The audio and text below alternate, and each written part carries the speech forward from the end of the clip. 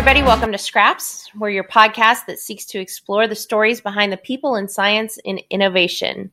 I'm JoJo Platt with my co-host and co-producer, Arun Sridhar.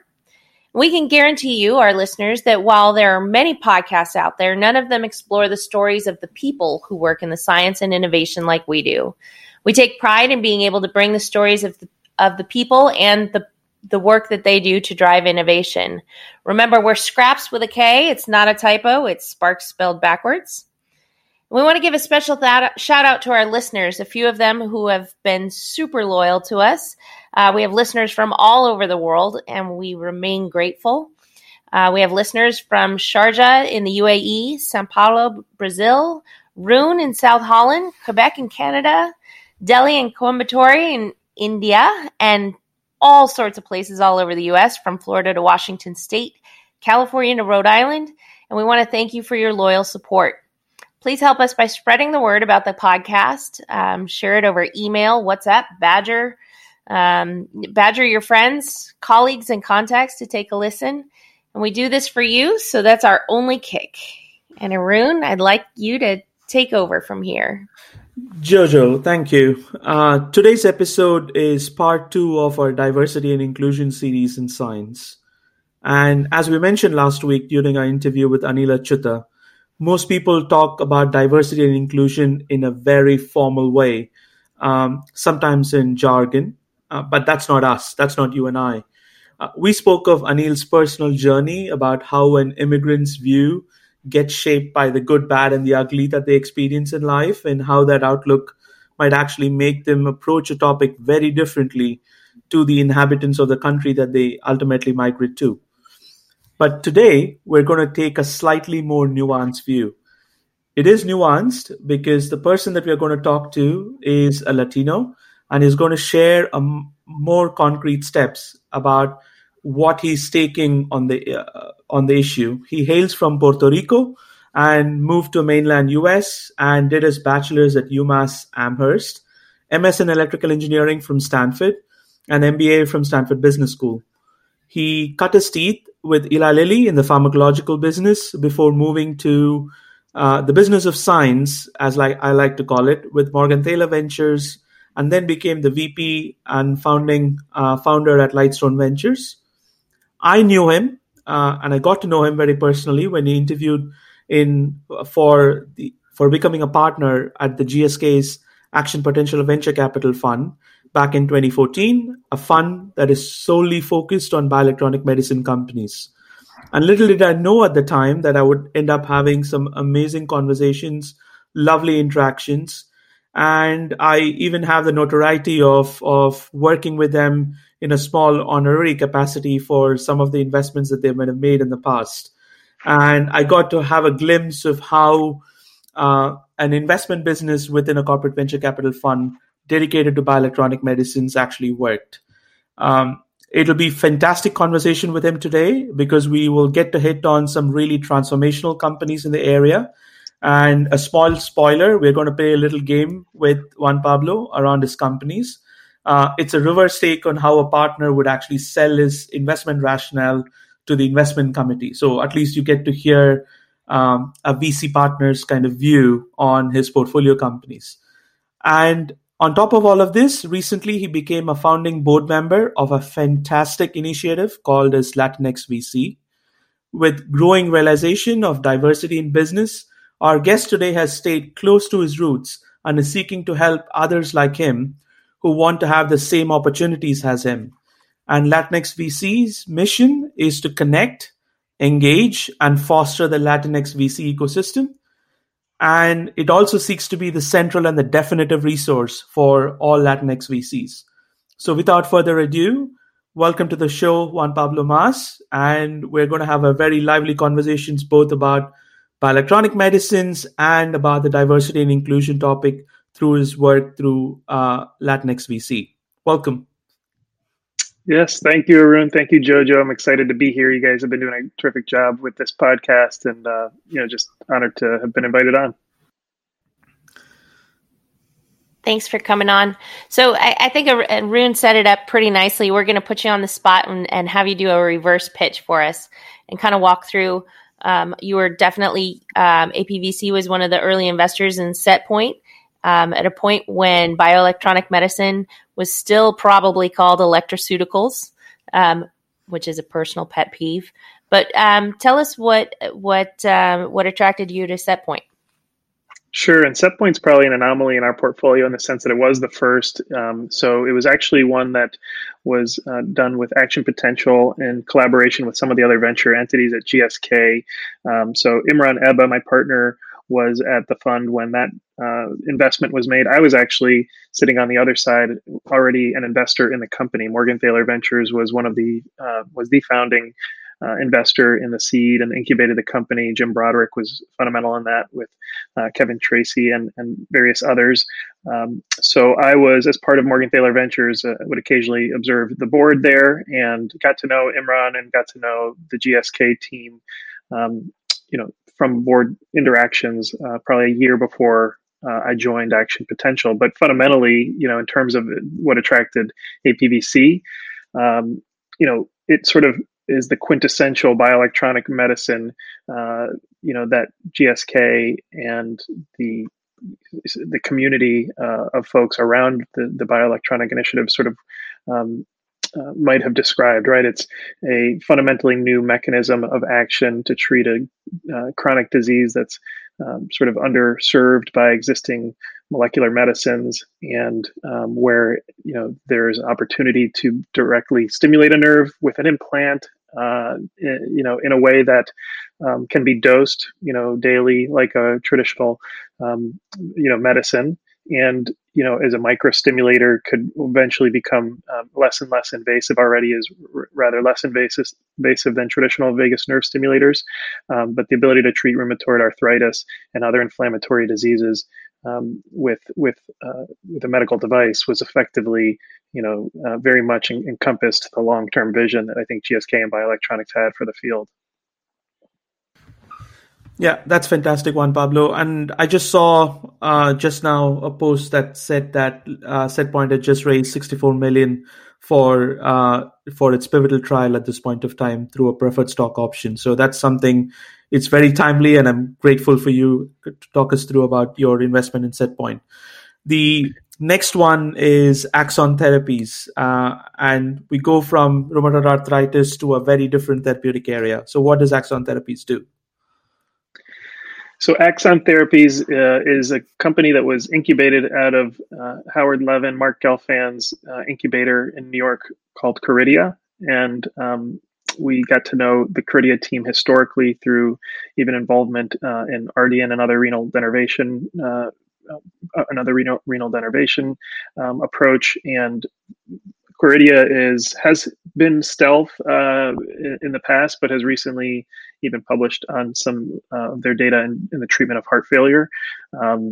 So Caridia is a company that's, we think has an amazing approach, may in fact actually treat the underserved HFpEF condition, and is in clinical trials. Not very open exactly about how they're doing what they're doing, but we're really excited about the clinical data and success to date. And my partner Imran Ebba led that investment, really at the stage where it was concepts on a whiteboard, trying to determine from a slew of different bioelectronic approaches that we worked with that team to refine and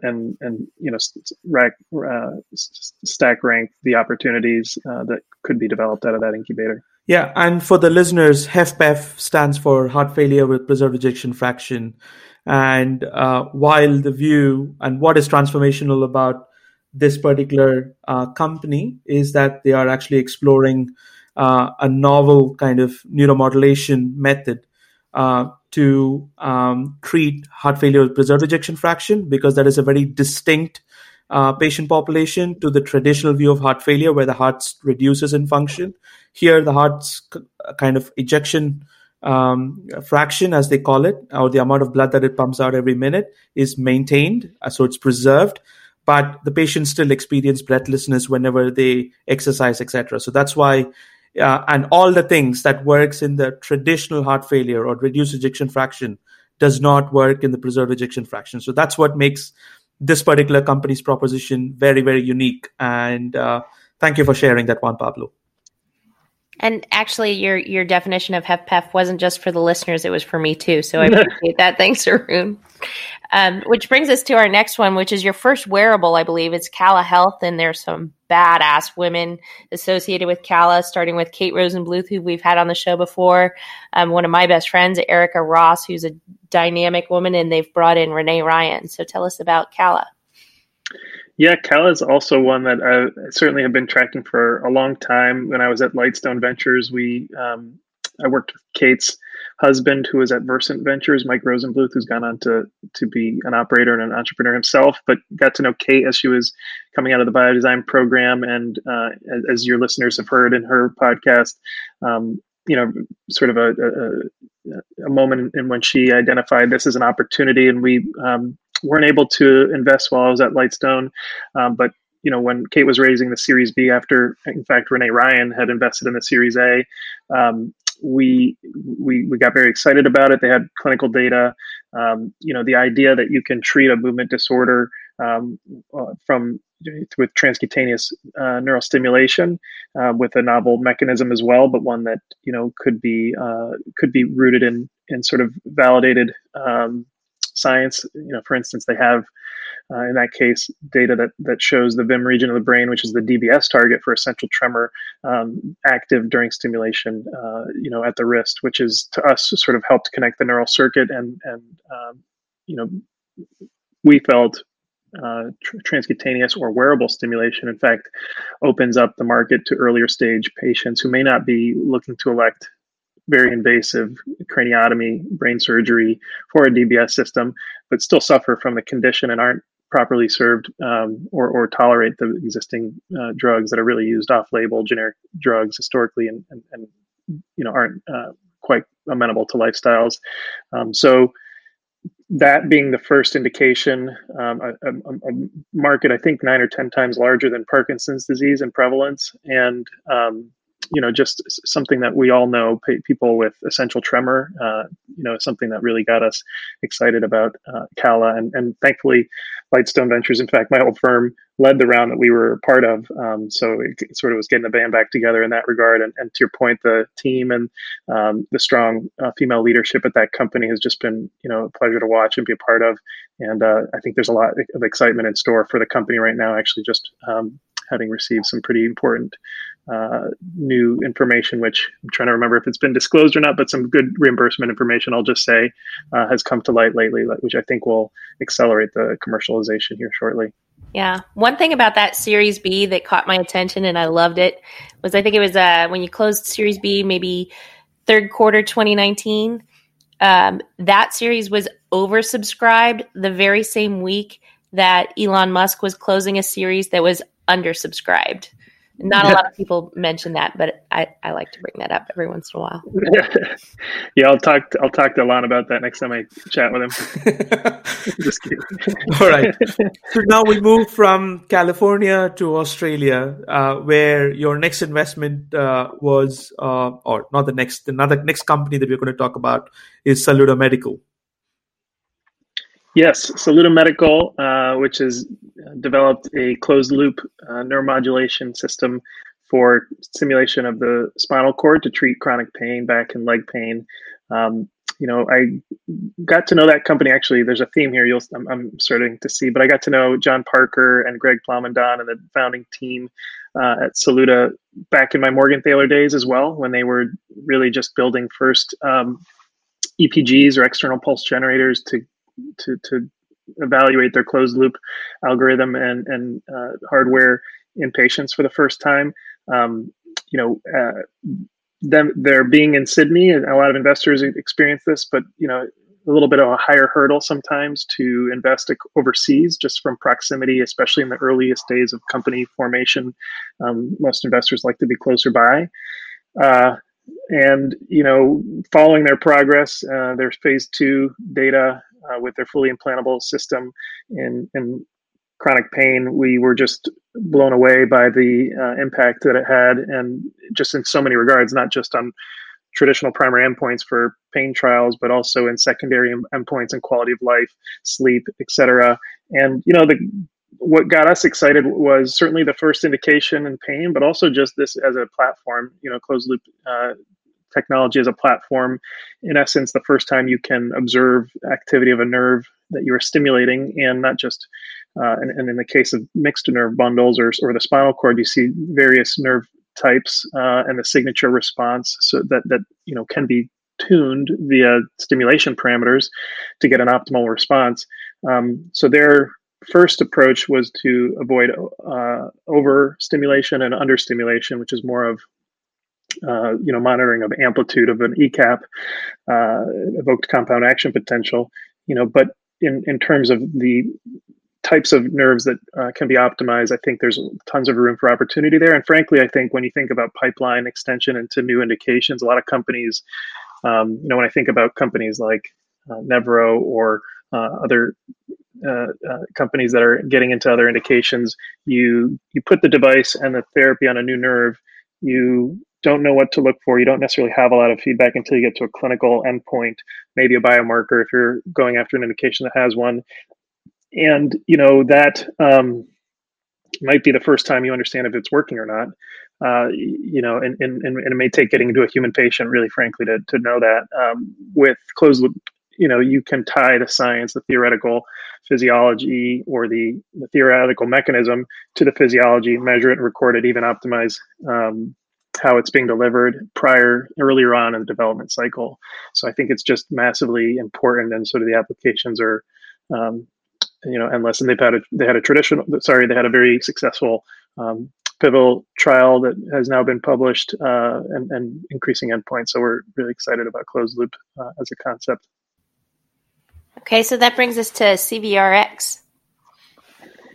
CVRx, exactly. CVRx, is a company that we got to know when Morgan Thaler was an investor in Ardian. Certainly at a time when there were multiple approaches to treating hypertension. So at the time, they were viewed a bit more as sort of a competitive approach to what renal denervation was being developed for. But when it came to Action Potential, we saw their phase 2 data in heart failure, and we're also similarly blown away by the impact in patients with heart failure with a very well-designed study. The company had breakthrough designation at the time, one of the first companies with breakthrough designation granted by the FDA. And we wanted to take a run at the pivotal trial to see how this therapy for what's really a novel approach to stimulate a baroreceptor, and Arun knows this better than I do, but the ability to modulate sympathetic nervous system and cardiovascular function through a evolutionarily developed sensor to the mechanoreceptor in the carotid body to modulate to treat heart failure, hypertension, and a variety of other conditions as well. So we joined the syndicate there. And Gilda Healthcare came in alongside us, and since then they've had a successful primary endpoint and will continue their pivotal trial, have an FDA approval, and are beginning to commercialize the therapy, and also receiving breakthrough designation for some of their pipeline indications for subsequent trials that will be run. So it's a really exciting time for that company as well. And it caters to the 51% of the heart failure patients who are currently underserved. So I think that's the magic number that I think in some of the marketing material that CVRx has actually used in terms of defining their unmet need in heart failure. This is a traditional heart failure with reduced ejection fraction that they are trying to target and improve the outcomes of in that population. So definitely something that people should look up, and the company's name is CVRx. So the next one on the list here that you've invested is Presidio Medical, which is a very, very, very interesting company. Tell us more about that. You set me up here for a tough one because there's very little the company is talking about in terms of what they are doing still. They're in the very earliest stages. They have mentioned that they are developing a therapy for chronic pain, but fundamentally we got excited by number one, the people involved. So Michael Ackerman and Ken Wu are people we've known for a long time.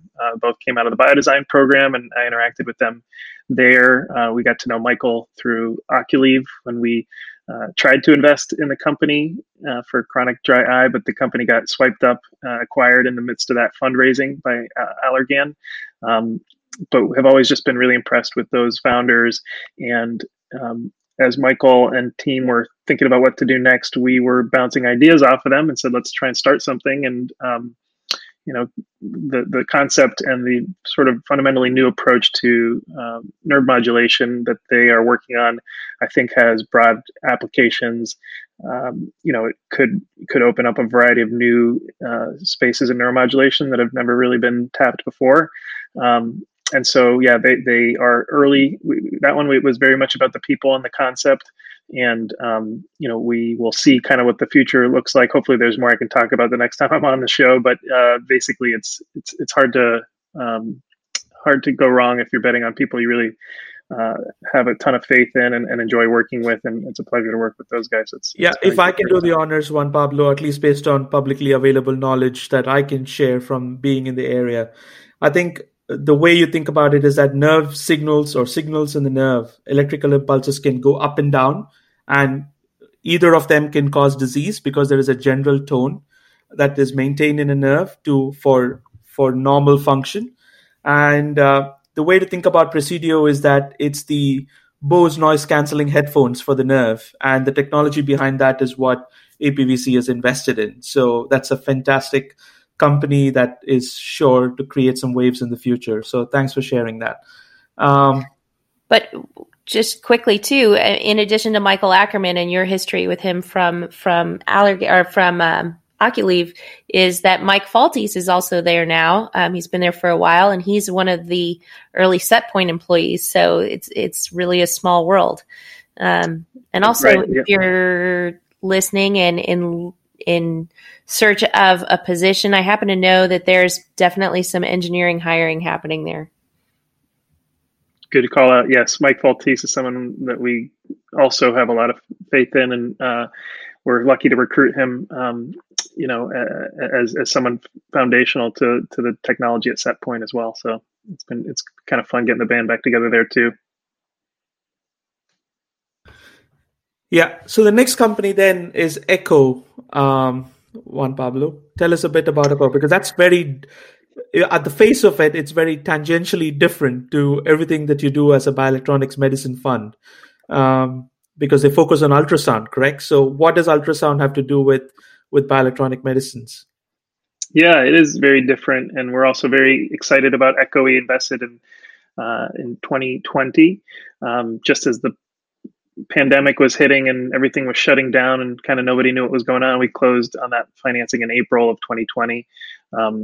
The connection to ultrasound, I think, is thematic, in fact, across how APVC is looking at bioelectronic medicines. Historically, it's been very focused on electrical stimulation on a nerve to treat to elicit an action potential or a neural signal to treat a chronic disease. That fundamentally is the same, but the more we looked at, number one, the basic science that was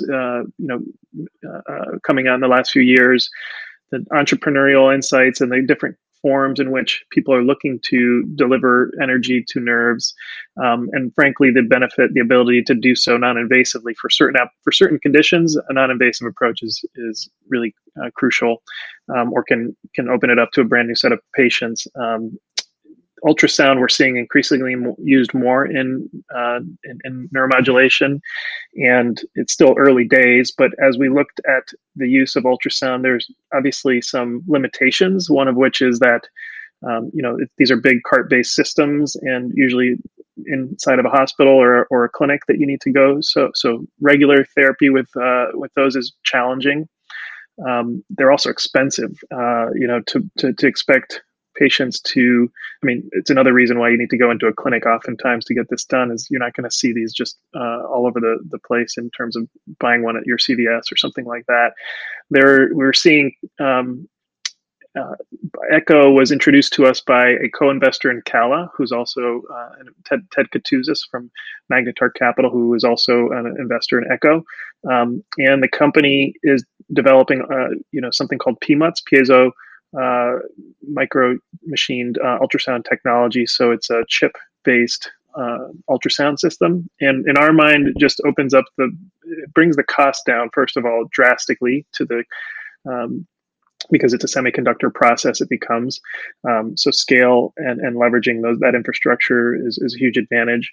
I think the ability to envision patients one day wearing a patch that it has a ultrasound on a chip on their body at a select point that can stimulate a nerve, while also, potentially measuring and monitoring the nerve through the diagnostic capabilities of an ultrasound device, is kind of a whole nother category that has real advantages. It can go deeper and target deeper nerves than electrical stimulation can, for a variety of reasons. And so for us, the investment in Echo was very much on the basis of that enabling technology for future applications.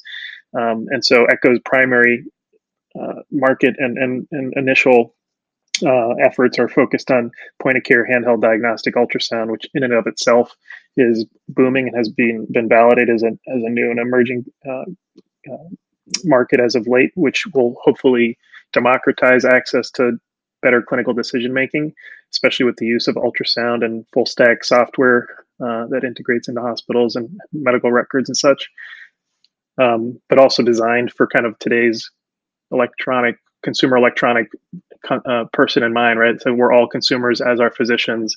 You design something that actually looks and feels more like something Apple-based, iOS-based, at a very low price point, relatively speaking. That really does open up a whole lot of options in the space. So we're excited both on the primary diagnostic premise, but hopefully we see it opening up a variety of new bioelectronic medicines as well. Yeah, ultrasound is definitely making its mark. I know Hubert Lim and his partnership with GE and some work that they're doing is providing additional exposure and validation of that. And I think that brings us to your most recent investment at Nuspera. So Nuspera, yeah, actually we invested in Nuspera back in 2016. So it's been a little bit, it wasn't the most recent, but it's also one that we got very excited about, having seen it come out of Stanford.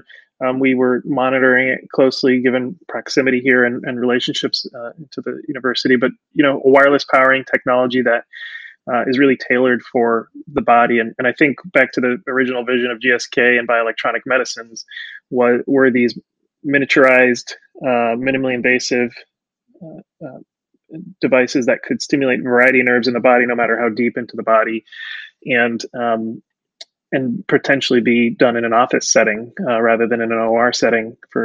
So that was, as we looked at different wireless powering technologies to do so at the time, back in 2016, we got very excited about midfield powering and what Alex Ye and Milton Morris were developing at the company. The technology came out of Ada Poon's lab at Stanford. And, what we were looking for were obviously to miniaturize, not having a batteryless system is almost required, frankly, to at the smallest scales that we were envisioning, and to do so with to essentially go after indications where there's an existing market, but develop the technology first, take the technology risk. If you can do it, then I think you get credit for being able to place it in other parts of the body. The company's first going after overactive bladder, sacral nerve stimulation, which companies like Medtronic, Interstim, and Axonics have certainly shown is a very viable and exciting growing new market. So we think the miniaturized form factor really will open up, again, sort of earlier stage patients that are not electing to get a full Canon lead system, and I think that's just the beginning, another sort of technology platform that will start to open up different indications, and we're working on some of them already. So that's an exciting company as well. That's the breadth of the portfolio and the way that they're intertwined, not just with previous relationships that brought you there, which seemed to be a theme that you recognized. One of the things that stands out is APVC is the only firm that exclusively has been investing in bioelectronic medicine, which means that we need to define what bioelectronic medicine is. And this is always a sticky subject. I've actually seen near fist fights over this topic, and with distinguished gentlemen too. So I'm very interested to hear your take on the definition of bioelectronic medicine. Formerly defined as distinguished prior to the fist fight. No, I'm just kidding.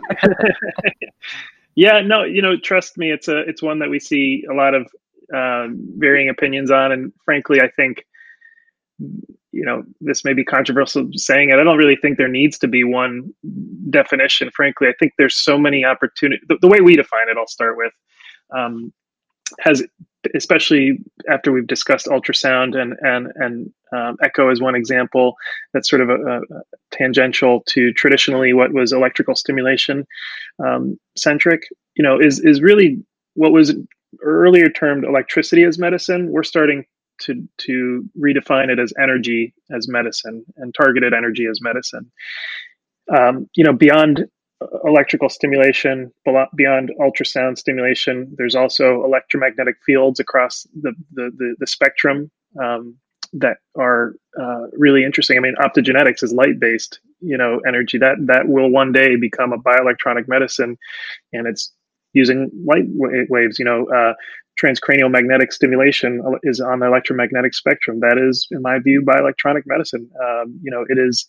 I don't think we need to be exclusionary at these early stages of the field. Rather, include variety of energy modalities and therapeutic modalities. I think whether or not you start to get into gray zones when you talk about, is it what's the primary effect coming from? Is the primary effect coming from the molecular medicine, from the energy itself? And we sort of skew on the side of the energy being the key component, but we see drug device combinations where that's arguably bioelectronic medicines in some people's views. The truth is, it's all very exciting. It's all early innings here, and I think we just want to watch it super closely. And especially with entrepreneurs that are bound to be successful and companies that are bound to be disruptive. We want to have them under the tent rather than outside, just based on definitions that we hold too strictly to. That's fantastic. Thanks for sharing that, Juan Pablo. So I think with the breadth, as you covered it so eloquently and also so expansively a few minutes ago, where do you see the field going in terms of where do you see, or can you share with us the trends? And you spoke about ultrasound, you spoke about other aspects of it, but beyond that, what are the other trends and what are the other priorities, maybe if you have thought of that for your fund, or things that other people who actually want to start a VC fund or who are approaching it or who are interested in this area should be considering? Because I assume you want to create an ecosystem for this particular area beyond the current players. So if so, what message would you like to give about the future of bioelectronic medicines? Yeah, absolutely. I mean, listen, we are participants, but we're also observers in the sense that we're reacting to a lot of the exciting new findings that people are publishing on and coming up with in real time. It certainly has not gotten boring in the 6 years I've been at Action Potential. It's only gotten more exciting every year in terms of the types of things that we're seeing and what is materializing, frankly, what's actually being realized. In terms of where it's new and going, two things that thematically have not changed is, I think the advances in technology are certainly creating more and more opportunities, as we discussed with some of the portfolio companies, as we're seeing in other fields in medicine and healthcare. They are, and they're not isolated in the sense that, many technologies can be combined with existing or other technologies, and that intersection, that sort of cross-pollination people talk about, opens up brand new companies, brand new therapies for patients, ways in which healthcare is delivered. So technology is central still in everything we do, and we're always monitoring, sort of trading the risk reward benefit? Is the benefit you may derive by developing this new technology clinically meaningful enough to invest in it and jump in early, or does it need to be proven out and do we jump in later and sort of that's a venture question, but technology innovation is always key. I think the other thing that is not changing and will open up many new opportunities is just rigorous clinical data. There are paths to market with safe devices, non-significant risk devices that don't necessarily require a lot of clinical data, but you may get there and sort of hear crickets when you're trying to sell the product and get broad adoption and deep penetration. And frankly, investors too are reluctant to sort of just believe prior to seeing some level of clinical signal as well. So I think companies and teams that really invest in sort of the most rigorous trials will usually be rewarded. It may take slightly longer, but I think long run, that's how you build something that's that you can point to as an industry and say, listen, we've done it the right way. And so those two things are foundational. I'd say what is new, we talked about sort of the ways in which bioelectronic medicines are being perceived by the world. So different specialties are now being much more receptive to neuromodulation as a therapy area, and in many areas it'll take longer. I think so, and I think sort of beyond those two foundational areas, we're really excited about the brain and what opportunities there are in some of the advanced deep brain stimulation technologies. Some of those coming out of groups like DARPA-funded subnets, other companies, and the ability to both determine neural circuits in the brain that are for more complex diseases, but also with the ability to record and measure and be flexible and adaptive. So I think the research coming off of those technologies will be extremely important to future bioelectronic medicines. And we're also seeing sort of just a sea change in kind of how some wearable devices or non-invasive devices need to be designed for the user in mind, because these are much more personal devices rather than something that is prescribed and surgically implanted.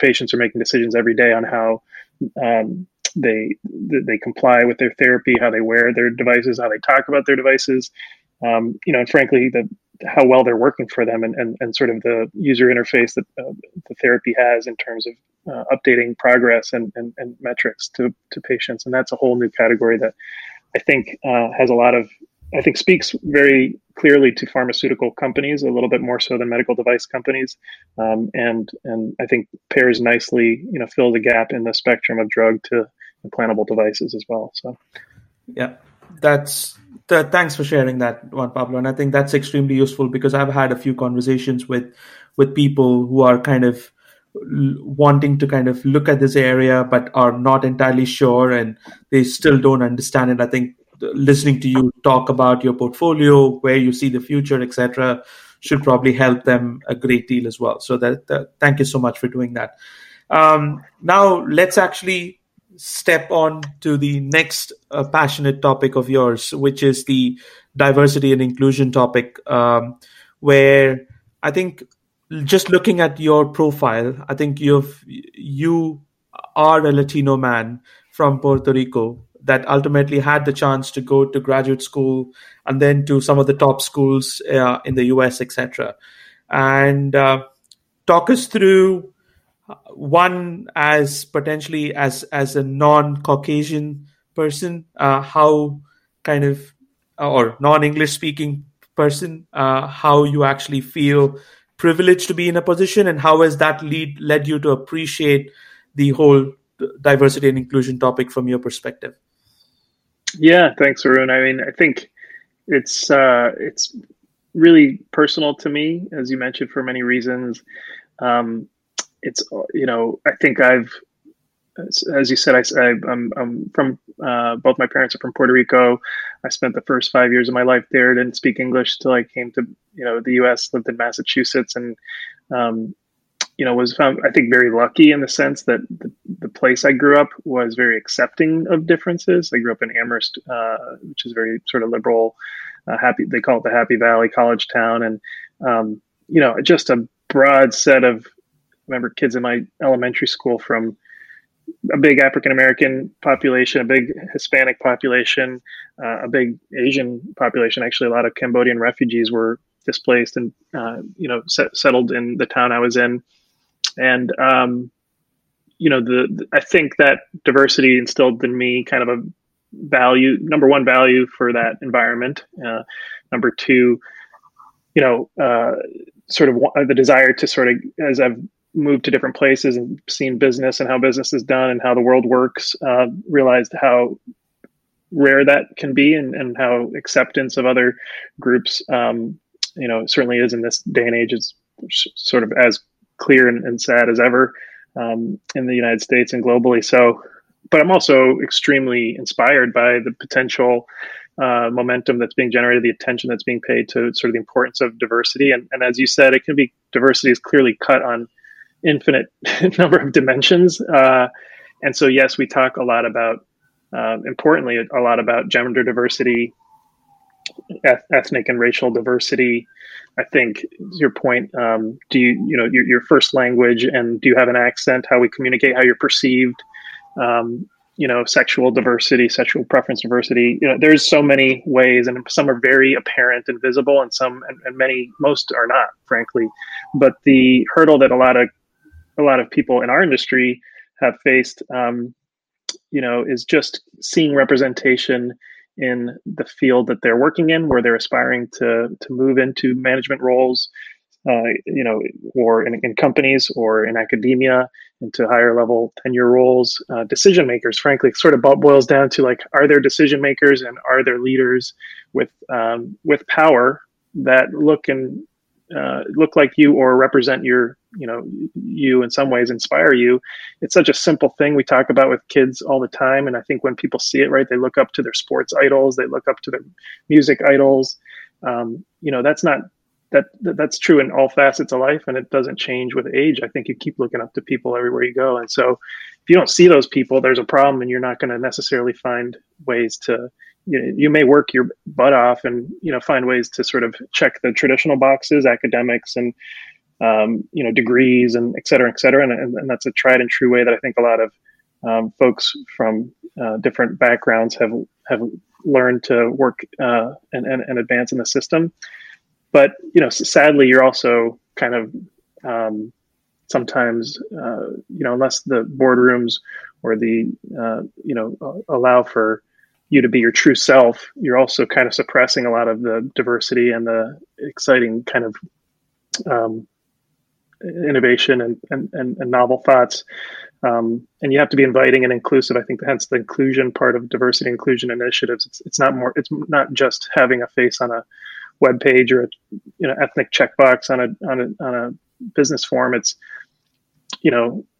is the culture reflective of a broad set of people? So anyway, that I'll sort of put it there because I know it's a really big topic, but for me, I had always wanted to do something more for my own community. To your point on privilege, I have felt some level of guilt historically around in comparison to some of my Hispanic and Latino brethren, the fact that I'm lighter skinned, that I don't speak with as distinct or any real accent, frankly, based on kind of comparatively to Northeasterner type upbringing.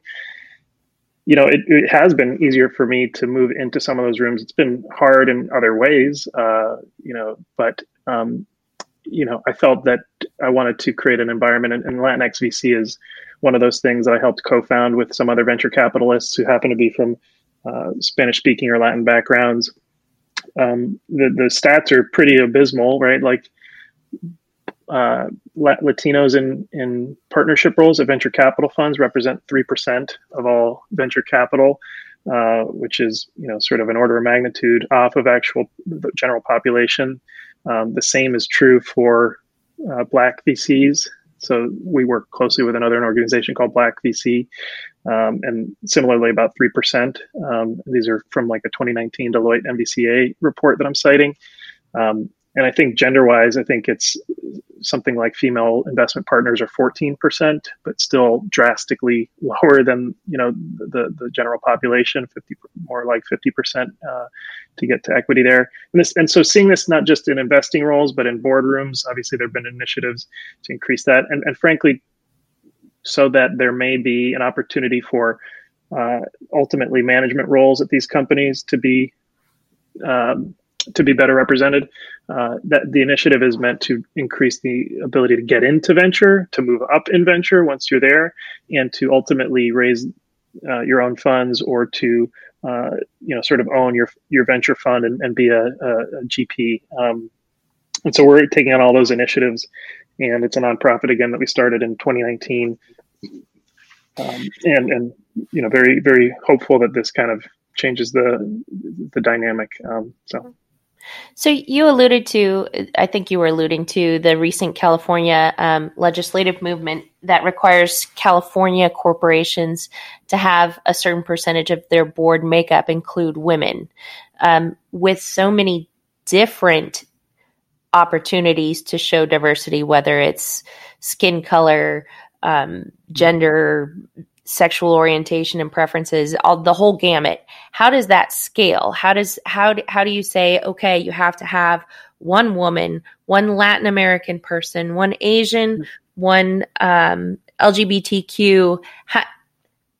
How do you encourage that, not let alone enforce it, while still ensuring that you have the team that works right together? And to include, to be reflective of our overall society? Yeah, no, it's a super important question. I think, in addition to the California requirement for females on public company boards, there's also, Did I scare you, or did you freeze? Oh, I've frozen today. Do you not hear me? All right, now can you hear me? Yeah. Okay. So no, it's a really important question in terms of beyond the California mandate to require, some percentage of or minimum number of female board members in public companies. I think Gavin Newsom recently announced that there will be in 1 to 2 years, a requirement for also representation from underrepresented minorities on the board. That's not been implemented yet, but also for public companies. I think the NASDAQ stock exchange has announced its own requirements in the future as well for representation to list a company on their exchanges. So it's broader than just, if you're headquartered in California. I think it's expanding. And I think in order to capture all the types of diversities, obviously, when you're working with just the vast ways in which diversity exists, it's impossible to do it all. And some things are very private, right? Some people are not open about their sexual preference. And so you're not going to require that change per se just to get representation. But, I think it'll have to be incremental. It'll have to be iterative, rather. It should, I think, the truth is that people, who are anti these policies point to the fact that, well, it's not the best people. You're telling highly qualified people that they shouldn't be a part of it, or they shouldn't have these roles, and they should be foregone for somebody else to step in the role. I've recently been, and many people who've been out there looking for speakers on panels who are recruiting for companies, and they're trying to make sure that they're searching and finding candidates that reflect a broad set of diversity. People especially in neuromodulation, you start like slicing the pie thinner and thinner. It's a very small set of people who have all those things, and you see the same, speakers at conferences and panels, and they often look the same as each other, and you don't have that representation there. And the problem is, it's got to start somewhere. And if you don't give people that platform, or those management experiences, or those leadership experiences, they'll never generate the, expertise that then, quote unquote, qualifies them for the role. If you're defining it on sort of pure track record and pure background, and not to say that there aren't highly qualified individuals, but on a population basis or on a broader macro basis, you need to have those experiences to qualify for the next ones. Hence why. So I think, I don't know that there's one solution, but I do think starting, and frankly, just to call it out, there are certain groups that have just experienced much more persecution, over generations, over our history, American history, and our global history, frankly, and to ignore that is I feel is unfair. And I do think that it's one of the reasons why even Action Potential has partnered with HBCU VC, which is Historically Black Colleges and Universities, has a VC group that helps to mentor and hire students from African American and Latino backgrounds, but historically Black colleges and universities in particular. It's just stating the obvious. There are certain groups that have experienced different types of prejudice and persecution over the years, and I don't think we can ignore it as an industry and as a society. Well, somebody's got to get the memo to the JP Morgan conference people, because I attend those, not this past year, obviously, but you stand at the corners of some of the hotel floors where all of the meetings are happening, and all of it's a sea of white old men in Zegna suits. I mean, it's just it is the most vanilla thing I've ever seen. But I guess to your point earlier too, is that I also would want to make sure that in the hires and recruitment that is happening, that the successful candidates don't end up feeling like, oh, I got here to check a box. Yes. No, I've carried that in the past. That sort of imposter syndrome is something that, you've heard used, but, I've benefited from scholarships, as an undergrad, from programs out there that certainly acknowledge the fact that I was Puerto Rican. That is sort of, in my mind, kind of the bare minimum to just even get a shot sometimes, right? Like, you can't compete for these roles or these opportunities without having the merit there too, and the qualifications and working for it, earning it. But if you're not even on the list for consideration, it's a clearly something that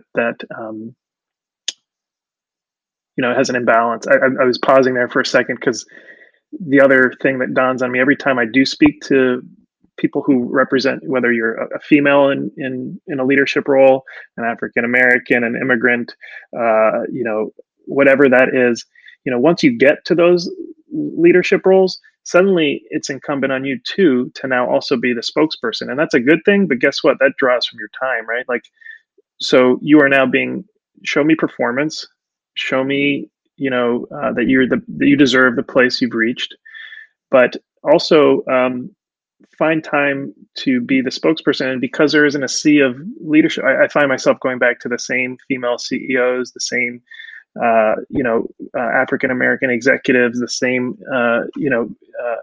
Hispanic VCs to sit on panels, to speak, because there's a small supply of them. And so now those individuals have the added burden, and burden I use sort of in air quotes. It's also a privilege in and of itself just to attain those roles, but it's sort of help educate the world, right? Like, help educate people and let them see a different face to this while doing your day job. And and so I think that's something I see a lot in my peers, and I see a lot in folks that are, spend a lot of time advocating, is they're committed to this, but they're still doing society a favor by even showing up to those conversations, and it's not for free, right, on their time and energy. So it's for the right reason, it's for the right cause, it's because they're passionate about it, but it is sort of an additional thing that those individuals have to carry. Yeah. So just to distill this, I think there are two aspects to what you were talking about. And I think you spoke about the second part of it a lot here. And I just want to kind of hit on one aspect of what Latinx VC is doing. So the first, as I said, there were two parts to it. The first one is providing equal opportunity. And I think, therefore, as a result of that, using that availability of opportunities to foster capabilities and abilities and experiences, which is one aspect. And through those experiences and developing those capabilities come the opportunity to fight for a meritocratic kind of assessment of personality, so that, to your point about not checking the boxes because you fit into one of these categories, etc., but you really represent the true values and the capabilities that is required in the role. And as with anybody and everything, people will learn on the job, but it's also about kind of developing that mindset. So, and Latinx VCs is actually doing so much in terms of kind of creating that engagement and visibility around it. Tell me a bit more about what it is doing to foster the capabilities, and how are you folks at Latinx VCs kind of getting that word out and trying to excite and invigorate the younger population from these Latinx and Black communities, etc., through the efforts. That'll be good for people to actually hear. Yeah, absolutely. I mean, I think the excitement part, we don't have to do too much for, they're frankly just looking at media and skyrocketing tech companies and life science companies. There is awareness when college students are thinking about career paths. How do I get involved with those exciting companies rather than maybe a more traditional established path through academia or through Fortune 500 companies? But how do I get part of the venture and entrepreneurial ecosystem? So I think that excitement is there. What's lacking is the understanding of it, the knowledge. It's pretty opaque industry. It's very, it's cottage sort of industry. It's also kind of one where apprenticeship is how it's taught, is how you learn, rather than learning it out of a textbook. And so it's hard. It's also highly relationship based and network based. So if you need to understand, I mean, the things that we think about at Latinx VC is really educating aspiring VCs as to what it is that venture capital is and does, and how you do it well, and the language that's spoken, and what is valued, and sort of how to build that with time, rather than saying, hey, I'm going to read a job description and go interview tomorrow for this role. These networks and these relationships and this industry knowledge has to be, established over years, frankly, before you can add value to a group.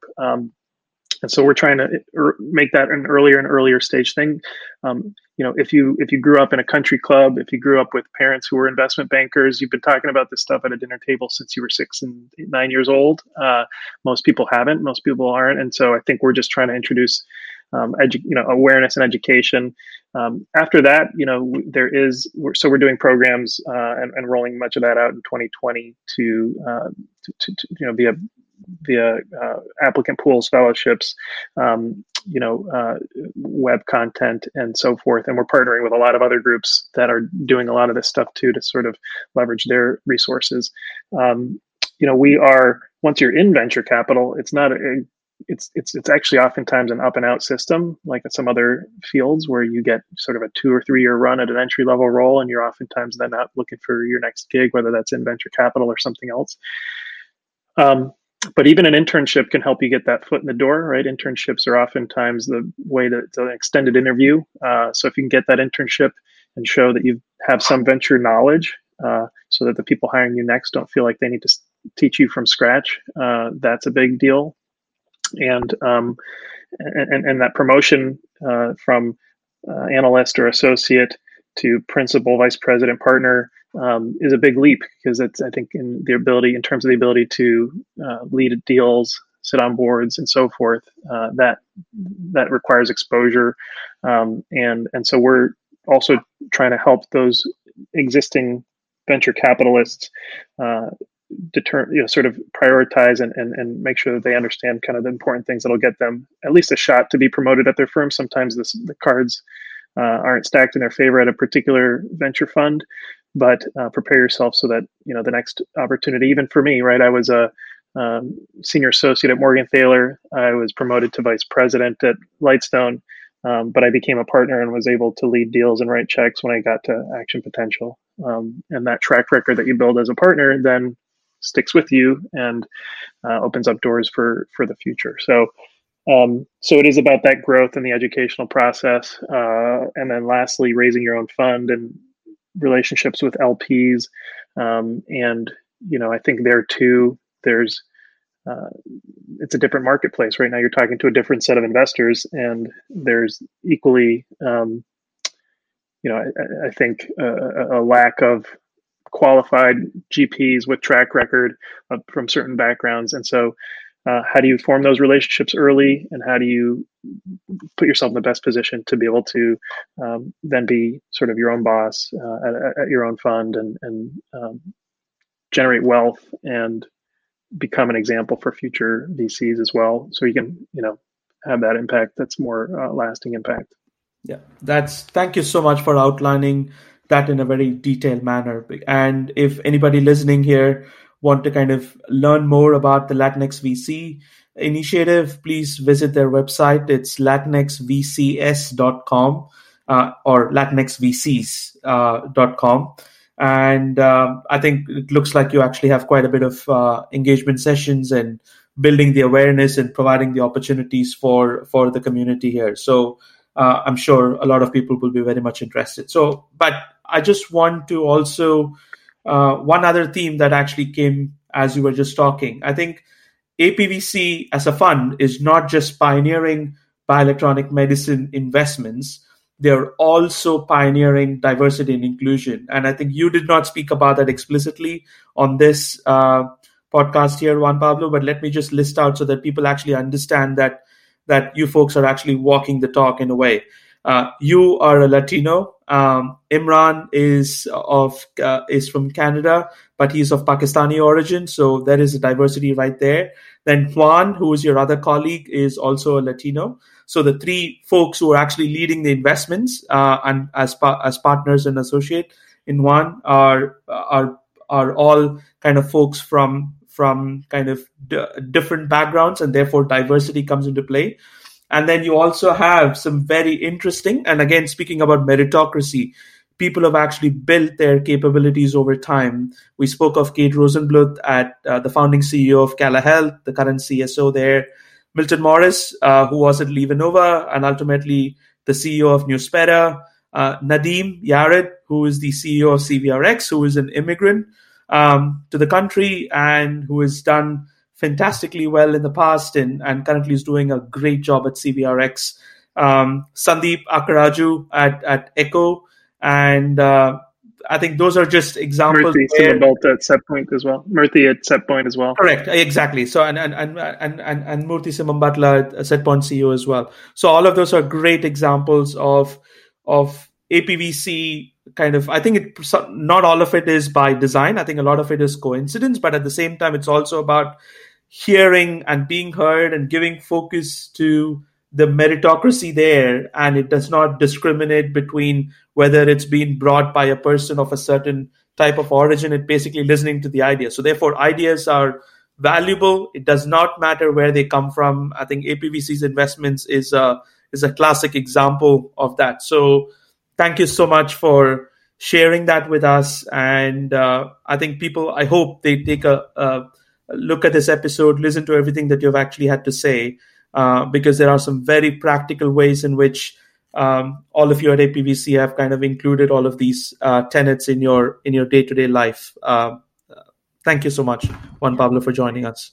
And also, thank you for just delivering some honest answers. It's really easy to talk about these things in very clinical terms that because people are afraid of offending anyone ever. So I appreciate the honesty. You said something in one of our previous discussions that I think is a great way to close, which is you said, don't just talk about it. You got to hire somebody, mentor somebody, or spotlight somebody. And I think you do a really good job of doing all three. So thanks for coming on and thanks for your time. Yeah, no, thank you both very much. And thanks for you two spotlighting it. And, honestly, I know even in one of our previous conversations too, we talked a little bit about the representation in clinical trials and neuromodulation studies. There was actually a nice session in day one of the NANS conference this year, which talked about women and minority representation in neuromodulation, both in clinical trials, but actually also in real world adoption. So I urge people to take a look from this industry at that session as well, which I think has some, pretty compelling data and shows the stark contrast there in accessibility of some of these new therapies. So I think it flows down and our efforts here and your efforts as well, I think will pay off in the long run. So I'm thankful to be on the show, thankful to be part of this conversation and this industry, and hoping to have more stuff to talk about down the line on Scraps. Sounds great. Thank you. Thanks.